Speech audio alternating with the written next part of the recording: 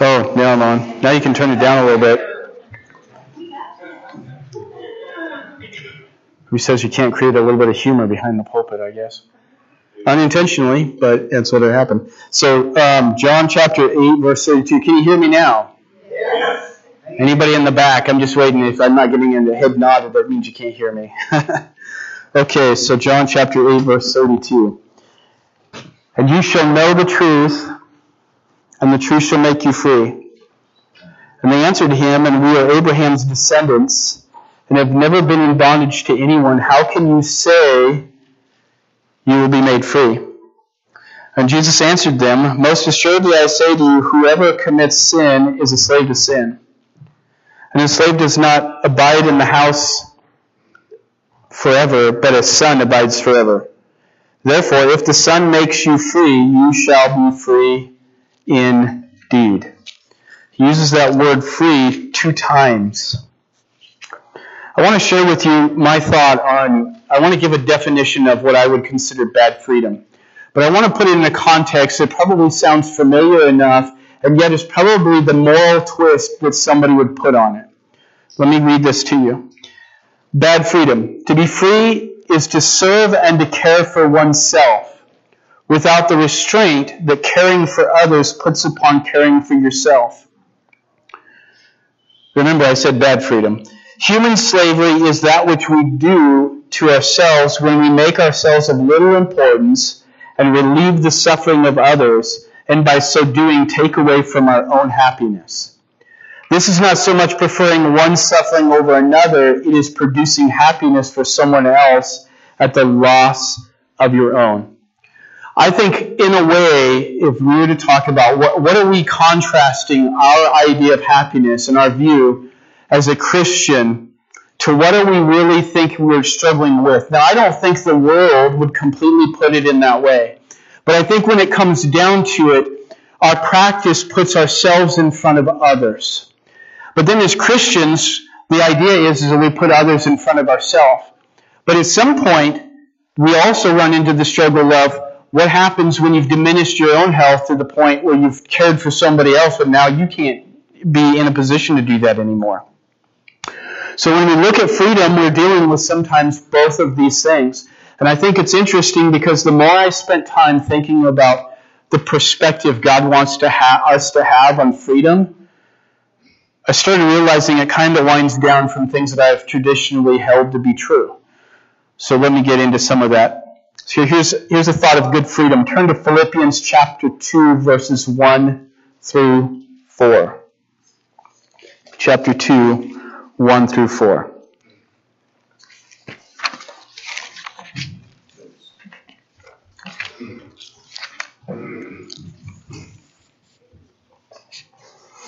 Philippians chapter 2, 1 through 4. Therefore, if there is any consolation in Christ, if any comfort of love, if any fellowship of the Spirit, if any affection and mercy, fulfill my joy by being like-minded, having the same love, being of one accord, of one mind. Let nothing be done through selfish ambition or conceit, but in lowliness of mind. Somehow we get these little interruptions here. I don't know why. Are we able to get that to turn off? We'll get it eventually here. Let nothing be done through selfish ambition or conceit, but in lowliness of the mind, let each esteem others better than himself. Let each of you look not only on his own interests, but also on the interests of others. So here's my definition for good freedom. Good freedom is to bear one another's burdens. It is a mutual care that is shared proportionate to our ability to give. Freedom is not hindered or determined by our own losses for the sake of relieving others. It is actually measured by our ability to discern the virtue. So listen to this.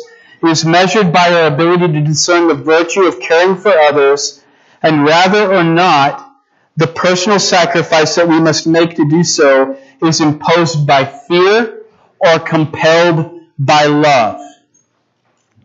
When we can learn to discern the value, the intrinsic value of caring for somebody else. When we can discern that. Because that's the huge part of, if we're talking about freedom, it's not talking about you against me or what I get compared to what you get. Because in reality, if we're going to serve one another, a lot of times what you find is the sacrifice is on your end and the receiving or the blessing goes on them.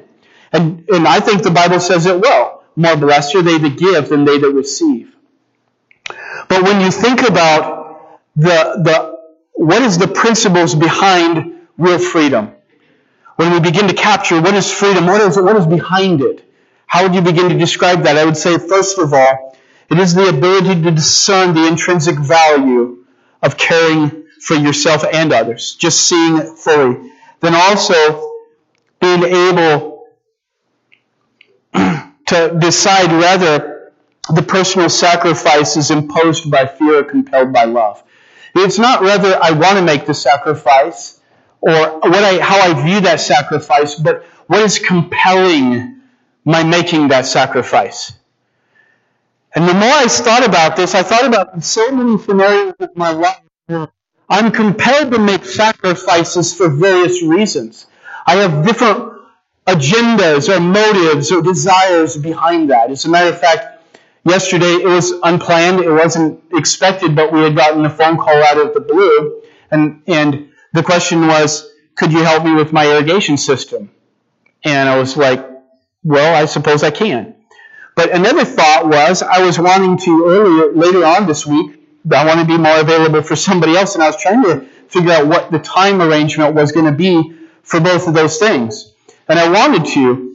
And now, reflecting back on my message, or reflecting back on this sermon, some of the things that I felt like, and I thought, well, when I step away from helping somebody else, one of the things I get out of this is a sense of pleasure of being there for somebody else. But that's not freedom, because a lot of us, for the sake of serving ourselves, are there for other people. Selfishness is grafted in so many areas of our life that we don't pay attention to really what's at the principle or at the heart of it in ourselves. So we may not be free at all. That's what I want you to catch in what I'm sharing with you today. Real freedom is stored in something deeper than that. And so a lot of times, one of the things I remember later on, and I shared with you a story where my wife and I had taken somebody in and some of the difficulties that came with that. But I remember one of the struggles I had was this one verse in the Bible where it says, he that sees his brother in need and doesn't help him has shut up his bowels of compassion. How dwells the love of God inside of him? And so I felt like we were compelled and forced, in a sense, by the obligation of Scripture to do it. And truthfully, Scripture is an obligation, but a different kind of obligation. And what I begin to realize is there was a piece to this, there's a puzzle piece to the brokenness of humanity in the world around us that I don't know how to deal with. He's not getting any better. He's not being improved. He's not morally. He's not spiritually in any way becoming better. And I'm feeling like this is affecting my home and my wife and my life in drastic ways. But would those sacrifices be appropriate if he were being changed? Are they appropriate even if there is no change? If but for the sake of the love of God and the mercies of God being revealed to a heart, is there still value? Is there still an intrinsic beauty and an honor to it, even though? Yes, there is. But am I in line with that? Is my heart molded and shaped by that as the premise or the principle by my giving those sacrifices? And I kind of can step back from it and say, I don't think so. And not in that one. I think I thought that I was there, but I realized that in the wrestling that I had was that difficulty of how do I be free when I feel abused? When I feel used? When I feel like somebody has no interest toward me or to the God that I serve, and yet I'm still doing this for their well-being. But in the background, I'm still trying to get something. I want them to come to Christ. And I think that's a good and healthy desire. But at the same time, would you stop loving them if you knew for sure? Would you stop caring for them if you knew for sure that they would be lost for eternity? I think those should be the people that we'd be willing to love the most.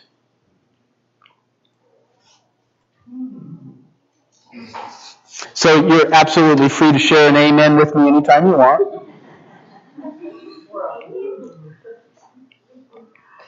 If you get excited, you want to shout it, that's all right too. Though we often represent love as a sacrifice that one makes to help someone else, yet when those sacrifices are motivated by something less than intrinsic virtues, we are in essence violating the true law of love, which is freedom. I want to give you a scripture, John 3:16. Okay? I want you to catch what God did, and I want you to see what was motivating it. For God so loved the world that He gave His only begotten Son, that whoever believes in Him should not perish, but have everlasting life. We're all very familiar with that verse, aren't we? But what you notice is that God so loved the world. The intrinsic value of loving a world that didn't love Him back. Loving a people who sinned against Him. Loving us while we were yet enemies. And out of that intrinsic value of that He gave the begotten Son.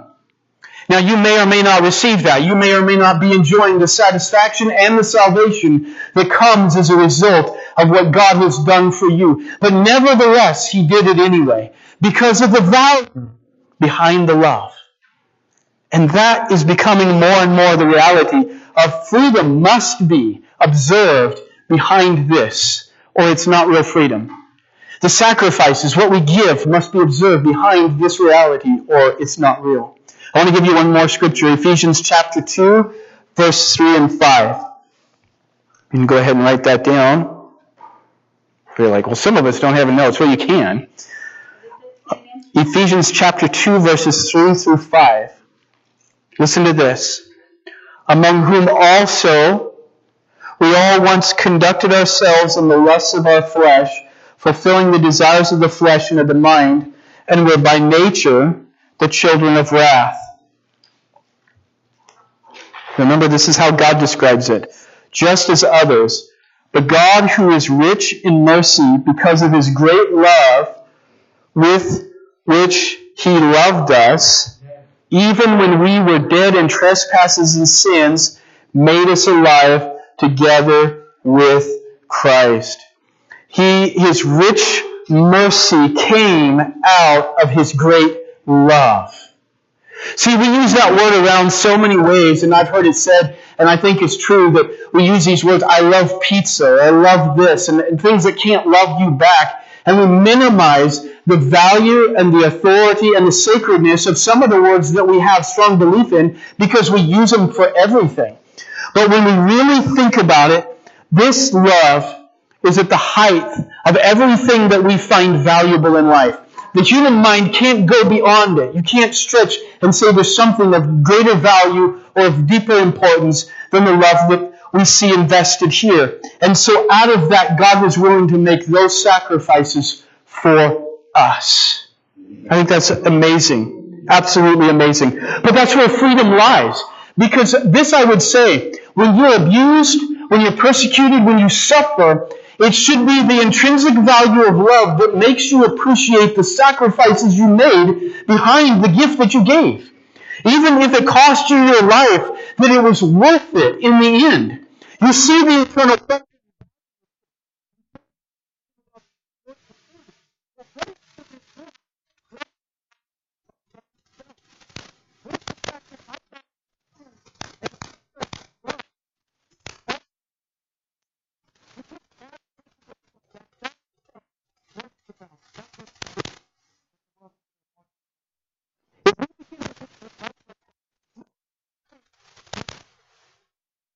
You would know where real freedom comes from. Adversely, we know that the lack of freedom is a result of not having that intrinsic value behind what you're doing. And so you feel like, I'm doing this because I'm trying to gain an acceptance from you. I'm trying to get something. I want something. I need something. And because of that, we're always constantly trying to feed to get. And we're losing the battle on what real freedom is all about. So here's a few of these areas. We're compelled. So when it's not this kind of freedom, we're compelled by desire for acceptance. You know, all of us struggle with it in some degree. As hard as it is, we don't want to believe that. But man, when you say things or do things and you feel like you're not being accepted on some level, regardless of what kind of walls or barriers you have against the lack of acceptance from other people, at some level it wears down on you and weighs on you. And what we're trying to show is the beauty of what Jesus has done through the gospel and what He's revealed through the nature of who He is yours to experience and know to such a degree that God was intended so that the gospel would be the thing that helps you move through those times when the pressure is so much that even at your best, at your human strength, you'll never be able to have the fortitude. Also, one of the other things that we're motivated by is selfish gain. What can I get from this, from me? And you know, here we think about love. If we're compelled to love one another and like we talked about sharing projects, you know, men sharing projects with guys who are like, here you are helping me with something as a project on my house. I'm helping you with something in your yard, whatever it might be. But the idea is that we're sharing and we're giving toward one another. But you and I both know that there is no such thing as giving completely equally. Either you gave more time, you gave more work, you gave more whatever, all of that. But we didn't do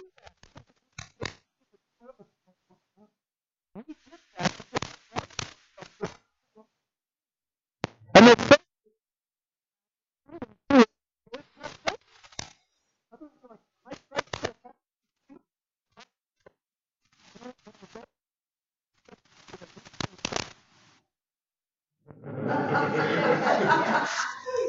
I didn't get a welcome, I didn't get a thanks, I didn't get an appreciation. And so I quit serving because it wasn't under freedom. So do you understand what I mean by freedom as I share that with you? Does that make sense? I'm looking for some heads to nod here a little bit. Good. I'm so sure. Means we got a little meat here. Not just the right to choose. So we're not talking about just the right to choose. And that's how everybody else would define it. It's my right to choose. That's freedom. But what is the guiding and ruling principle behind my choosing? What's really the guide of it? Freedom is not an absence of involuntary pressures. What I mean by involuntary, things that you can't control and didn't want to happen, right? Even voluntary can be difficult too. But it's exercising our liberty along with the warfare of opposing influences. So that's the other piece to this. One of the things that makes it powerful and makes you know that you're truly free is that you can have opposition and it doesn't change your heart. You're still moved to be the same. So here's a scripture for you in James. I've got to look on the other note here. James chapter 1, verse 2 through 5. Please turn there. I want you to turn there and I want you to look at this. James chapter 1. I might have a few ulterior motives for choosing James. I'm not sure here.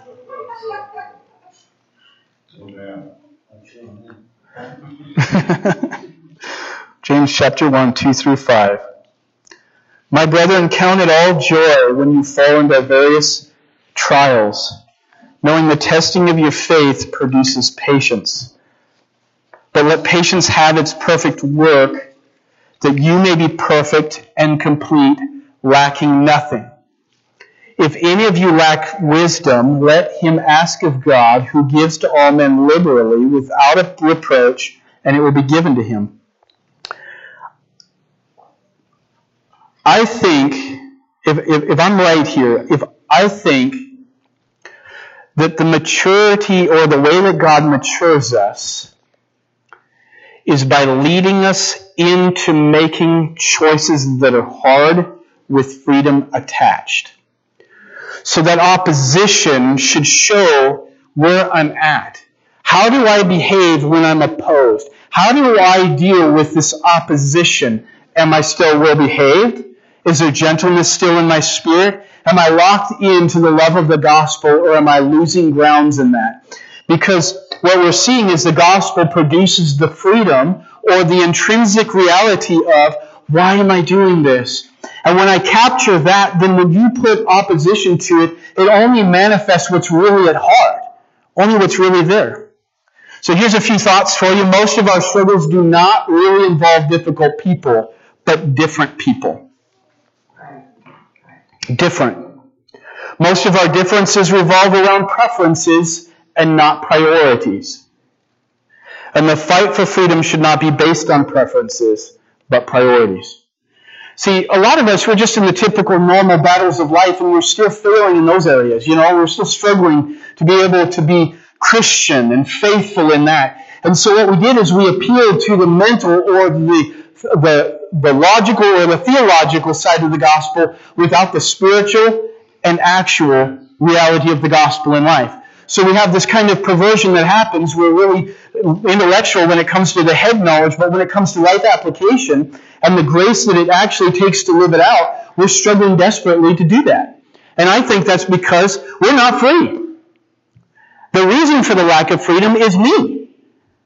I want this for me. Me, me, me. And what we don't realize is what you really want for you is to be free of making you the center of everything that's important. And so even in Christian doctrine, where the doctrine doesn't support self, but that doesn't mean that I'm walking in the doctrine. So here's some thoughts. I realize that when we talk about freedom, one of the struggles we're going to deal with is argument. We have arguments or things that happen. So the reason we have argument is simply this. How badly do I want something from you? And am I violating your freedom to get it? See, this is the thing. I have to think about this. This is a standpoint of ministry. But I'm going to say something, and I'm going to say, well, we're going to have a ministry, and one of our ministries is we're going to have an outreach. Now, in one sense, I want to believe that every single person that's a Christian in this building has a desire for outreach and to touch somebody that doesn't know Jesus. And I might also say we're going to have a ministry toward discipleship and all of that. But I don't know where you are in the area of freedom and your knowledge and your experience in this intrinsic area of God. And so what I may be actually telling you to do is something you're not ready for. Now, I want to see Christians involved in all that God has called for us to be. But the sad reality is that many of us are not there. We're just not. And we can't pretend it. And I can't be the guy that says, you know what, do it anyway. If you just do this, you'll see what I'm talking about. Because there's some of it that is an outward. You do need to do it for an application. But then there's a lot of it that's an inward thing that you're having to deal with. The Holy Spirit is dealing with the motives that drive your commitments. So here's some areas where I think of, and when we come to argument, that I have to be careful for. Are my statements when I'm talking to you in presentations given in such a way as to make you feel bad? See, when it comes down to it, a lot of times, if I make you feel bad, you'll do what I tell you to do. Or you'll be like, now I lost the argument, right? Am I making stark comparisons that put me in good light and you in bad? Am I making assumptions about your intentions? Am I using argumentative manipulation to take away your ability to properly defend yourself? Do I use flattery? This is something I thought about. It's like, do I use flattery to employ your ego instead of your heart? Do I use forceful argumentation to verbally size you down to get what I want? See, all of these things are entered into our relationships when we lack freedom. They come out. We end up doing all of these. Like when I read this, I was like, I've played the parts, the roles, every one of them. I've been center stage and sometimes the most popular guy when it comes to some of these things. I could go through some of my stories and tell you of when I was, felt like I was losing the argument, so I had to use some force to try and manipulate getting what I wanted. And am I talking to everybody else who knows what I'm talking about? Not here. Not there. Yes. I'm here.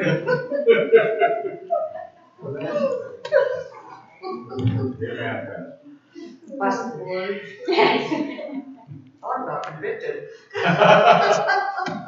You're like, read that list one more time? No, once was enough. Somebody's like, that'll stay on your notes, right? So when we talk about this, we realize these are the battles that we face. But sometimes we don't realize what is the root cause of why this keeps popping up over and over and over again. Yes. Why can't I get... And God seems to... You feel like the Lord's dealing with things, but ultimately it's like, well, it's just like there's the fruit. This situation came up. And I think part of the problem is we're concentrated on the results. Well, I yelled at somebody. I used that kind of lingo when I shouldn't have. Lord, please purge me from the things that I say, the things that I do. And it's all about this thing that it's like cutting off the branch and watching it regrow again. Because what we realize is we're really never down at the root of the problem. And so when we deal with the root of the problem, then real repentance springs forth. And we're dealing with things because our mind and heart has changed. I see this completely different. The reason I employ these strategies is because there's a selfishness in me that's not free. I'm not free and I'm not gauged on freedom. I don't give selflessly. I give selfishly. Now, one of the ways we do that is we make it look selfless so that we don't really have to argue that point with ourselves. But it's still an inward struggle anyway. So how do we honor freedom? How are we going to honor freedom? Well, here's one of them. I think this is the most important. I want you to turn to Philippians chapter 2, 12 through 13.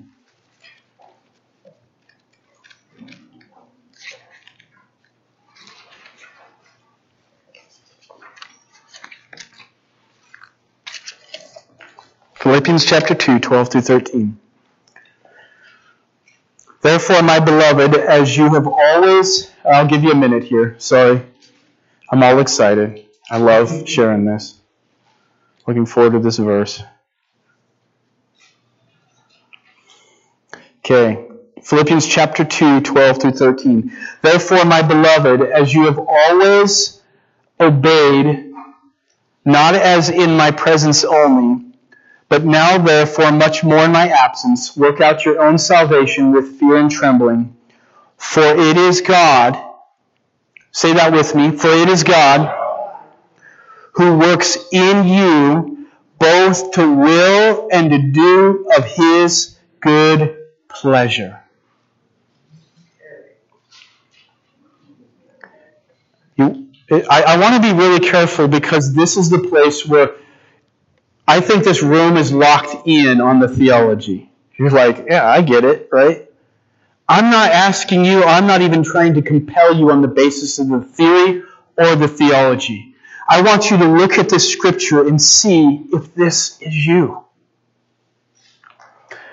The freedom doesn't come because I'm studious or devout in many ways. It comes because I have an influence of God in my life.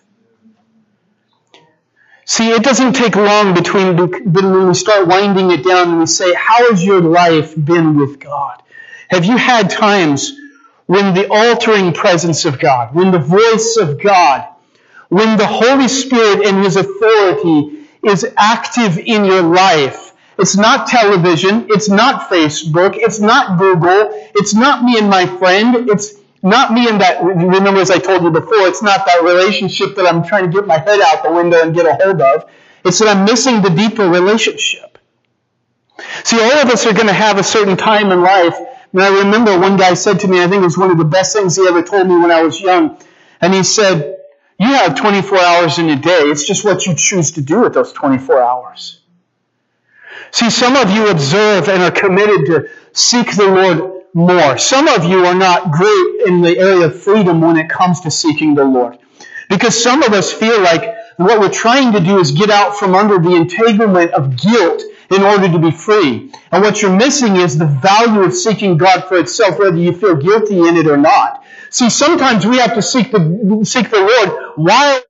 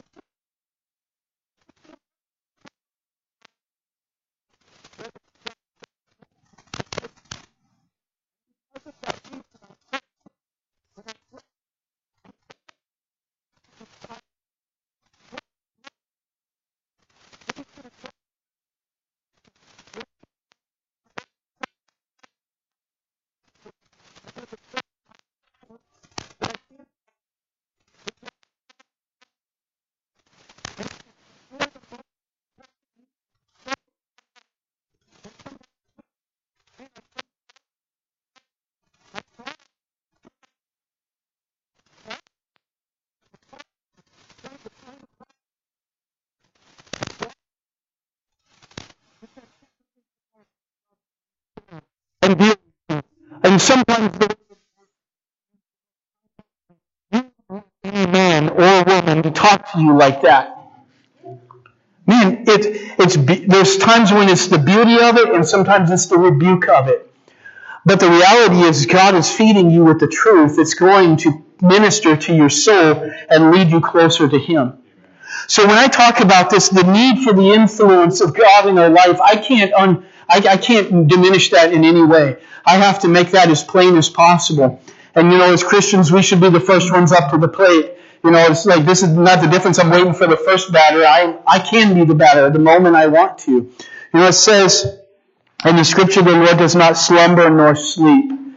And we look up into the hills from whence comes our help. Our help comes from the Lord, maker of heaven and earth. See, the problem is that if we go back to what the 4th of July and the Declaration of Independence and all of those pieces to what happened to our country, and we begin to get patriotic about these kinds of freedoms, and at the same time watch the people of the country begin to fold into sin, in some ways we're saying, I value a lack of freedom more than I do freedom under these conditions. Under these conditions, I must pray that, Lord, if necessary, take the freedom out from under us so that we will be free. Wow. Okay.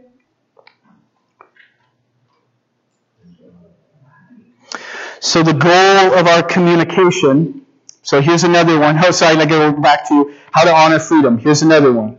You want to honor freedom by the goal of your communication should be to help people make heartfelt decisions.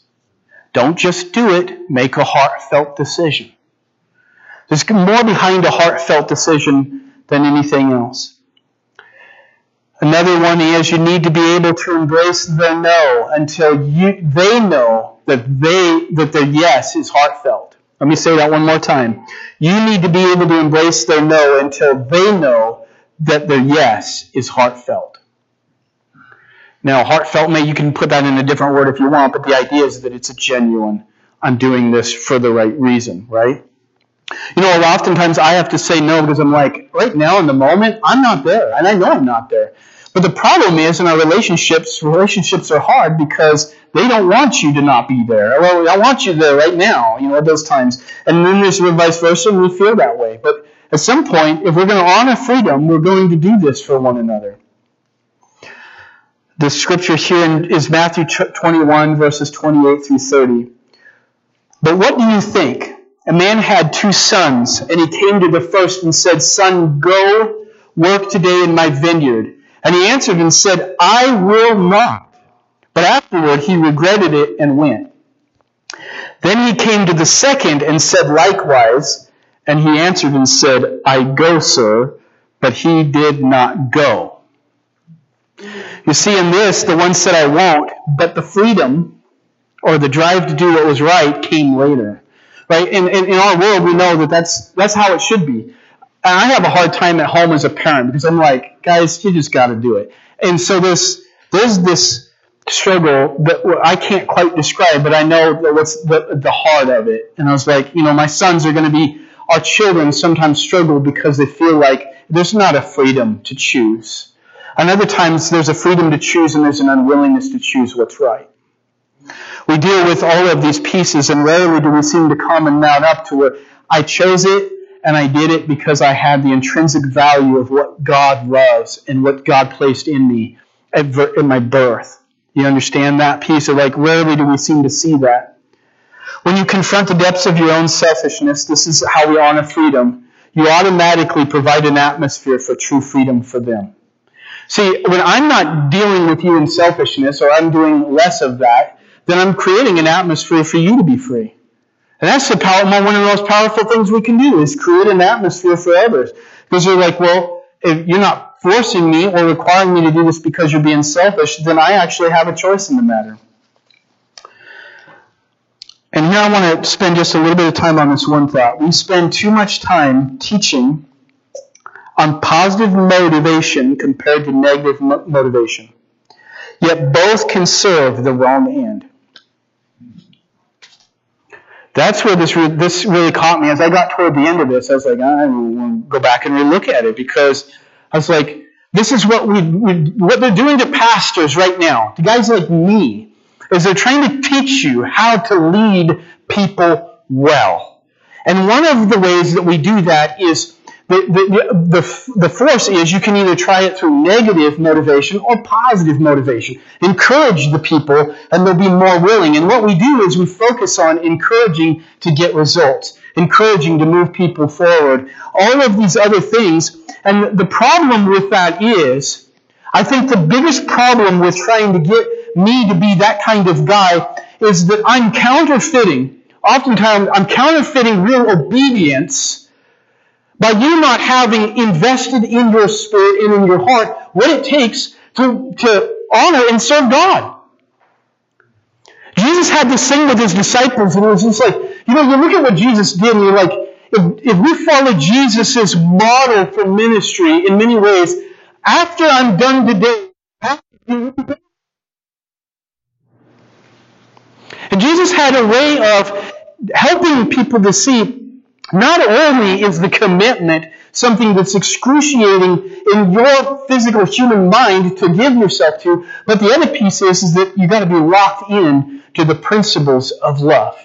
And if you don't get these two pieces, you can't follow me. That's what Jesus in essence was saying. You can't follow me. It's too deep, it's too hard, it's too difficult, and it's not human in the sense of it's going to take God in you to finish the work, to do it. And so here we have, if the goal to build a team, here's a book title that I remember, it's probably good and all of that, but the idea is they that row together, grow together. So we find ways to do that, and we implement we say these things that people are like, I believe that, I like that, I kind of mesh with that, I like what you're doing, and we get them involved because it feels good, or it feels like it's selfless, and they like the feeling of being selfless, and the intrinsic principles are no one.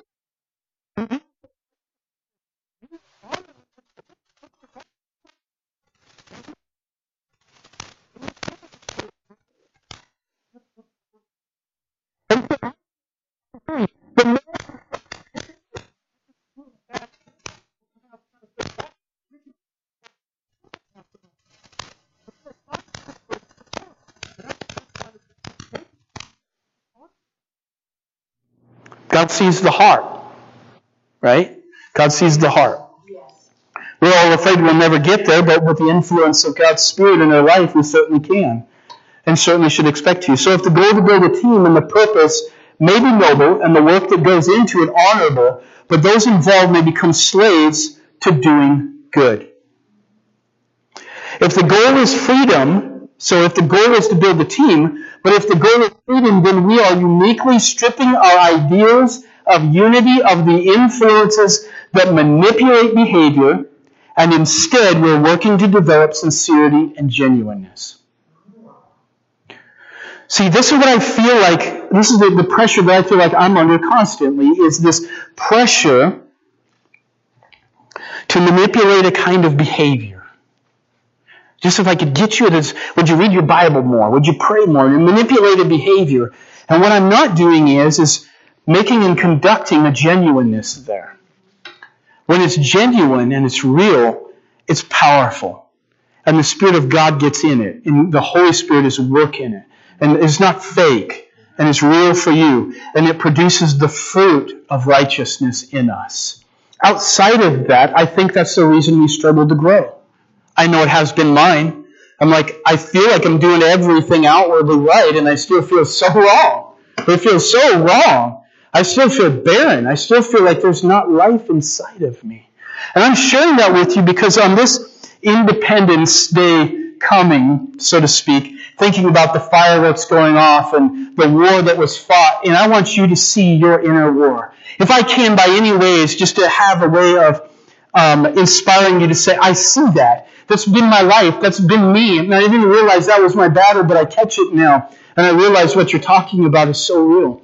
And so, ultimately, when it comes down to it, I'm saying you need to take time with God until you get to the place where your time and His time have meshed till you've become free. Freedom has been, and the Holy Spirit is working. He's doing that in us. I think all of us have had those seasons where we can say, I've been free and free indeed. And I've had other seasons where I have not been free and I have not been free indeed. And, one of the things I thought about this recently was this. One of the struggles that we have in the Christian faith is that we've got a layer of what the Bible says. So in one sense, it's this. I'm having emotional, mental difficulties. I'm in my flesh, and I'm doing things that I know I shouldn't be doing. But my Bible says, and what I say is this, is that what we've often done is we've hidden behind Scripture rather than let the Scripture reveal us. Let the Holy Spirit reveal you. And when He reveals you and you're stricken by what the Lord reveals to you, stay a little bit longer because God wants to finish the work. When I call for an altar call, and I'm about to do that here in a minute, that's exactly what I'm doing. I'm not doing it, obviously. I'm not giving God, but God wants to take time with you. Yeah. See, when it's fresh in your ears and fresh in your mind and near to your spirit in the moment, that's the time when you let the Lord deal with you. You may be here in tears. You may be wildly broken-hearted because of the things that God is showing you about you. And His purpose is so much bigger than all of that. And don't let that become the distraction of your mind, because the reality of it is that's the healing work of God being done. That's when your spirit is becoming more involved with the intrinsic realities of what Jesus died to complete in your life. So when I call for altar calls, I'm saying if God is ministering to you in a way and you're sensing that, come. But I'm saying to another people, if you're not, I'm not forcing, right? I'm not compelling or pushing in any way, because I realize you need to take the time appropriate with God. I've had those moments when the Lord wouldn't minister to me at the altar, but He would at my bedside. I don't know when that time or that special moment is for you, but some of you, I think it's now. Some of you, I believe that the Lord wants to do that in this moment. Your spirit is pressed, you're feeling the touch of the Lord on it, and you want to. So you can kneel at the altar and you can tarry here. We want to leave opportunity for you to stay and let the Lord minister to you. I know from those tender moments of the Lord that you can't take 1 second off of it and make it better at doing something else. I love those moments with God. I'm grateful that He has done that in my life. And I know that, I guess I could say this, the reality is that you'll never get to the place where God doesn't do that, right? You'll never get to the place where you don't need it. There'll always be a point of growth and transformation with what God wants to do. So I'm going to ask my wife and Julia to come up. I'm going to pray for you here, but what I want to tell you is this. I just want to set you up for the time. What I do is I don't want to have a closing. This will be kind of my closing in a sense. The reason I do is because I want those who come, I want them to stay as long as they can without this interruption or the stop to it. And at the same time, if you're not feeling like that, you can fellowship or whatever, just be mindful of those who are here. That's all I would ask. Keep in mind that the Holy Spirit is ministering to them in a special way, and they need that ministry. They really need that ministry. And if you feel a touch of the Lord to pray for them, do so, but otherwise leave them alone and let God do the work. Did you hear what I said? Leave them alone and let God do the work. He does it very well. Okay? So I'm going to pray, and then I'm going to go back down there and start this up for him. Amen. Father, I want to praise you and thank you because you are a merciful Father. Lord, you're merciful in every way, God, because you have cleared the path and the sin of our life. It's so amazing, Jesus, that you keep that trail for us open so we can keep walking closer to you. The Lord, you're always ahead of us when we never have an ability to get ahead of you in this. And I'm just grateful, Lord, for every heart here. Jesus, would you begin to introduce again for some of us, introduce for a first time for others of us, what it means to be free and free indeed. Lord, would you just compel us by the inner desire to be just to know you, Lord, on the basis of what's intrinsically beautiful and true, and no other reason but that alone. And just make that remarkable and beautiful in every life and heart here. Jesus, we need you right now. Lord, we need you. Lord, even in our strongest moments, Lord, when we feel like it's because you've been holding us up, and maybe we don't even know that, God, you're doing it in the moment, but you're here in that moment, and we need you now. None of us are strong enough on our own, Lord.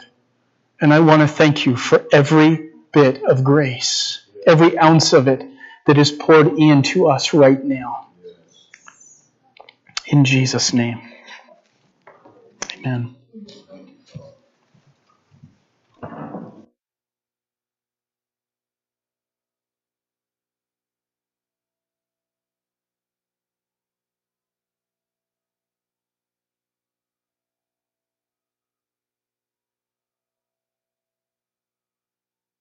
Quote right, but I had heard discontent cannot abound and stay where there is gratefulness.